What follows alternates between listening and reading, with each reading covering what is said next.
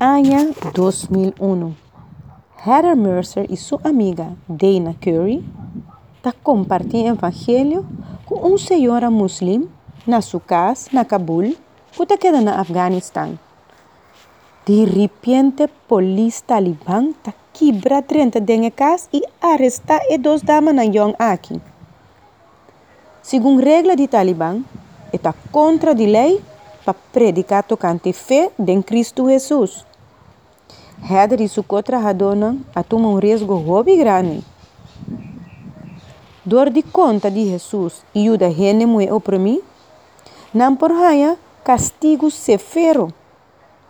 Depois que Heather e outro não tem luna será em prisão, não atende com grupo de terroristas que está conectado na Talibã a atacar Estados Unidos. O grupo Talibã espera que não por usar a dama aqui como rehém contra a ação militar de América.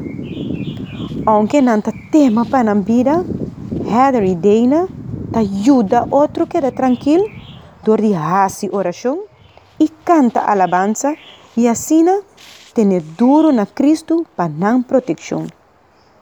Não queda para mais que 3 lunas será e tem inseguridade. Na novembro, trupa americana livra es não cautivar e manda na América avião para não seguridade.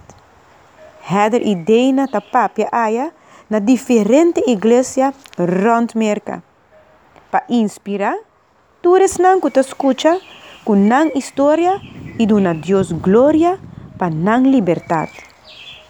Junto não escreve book chamado Prisioneiro não de Esperança. E fundo de book aqui vai para ajudar o povo na Afeganistão. Heather sigue como missionária na Norte Iraque e Dana espera de regressar a Afeganistão pronto.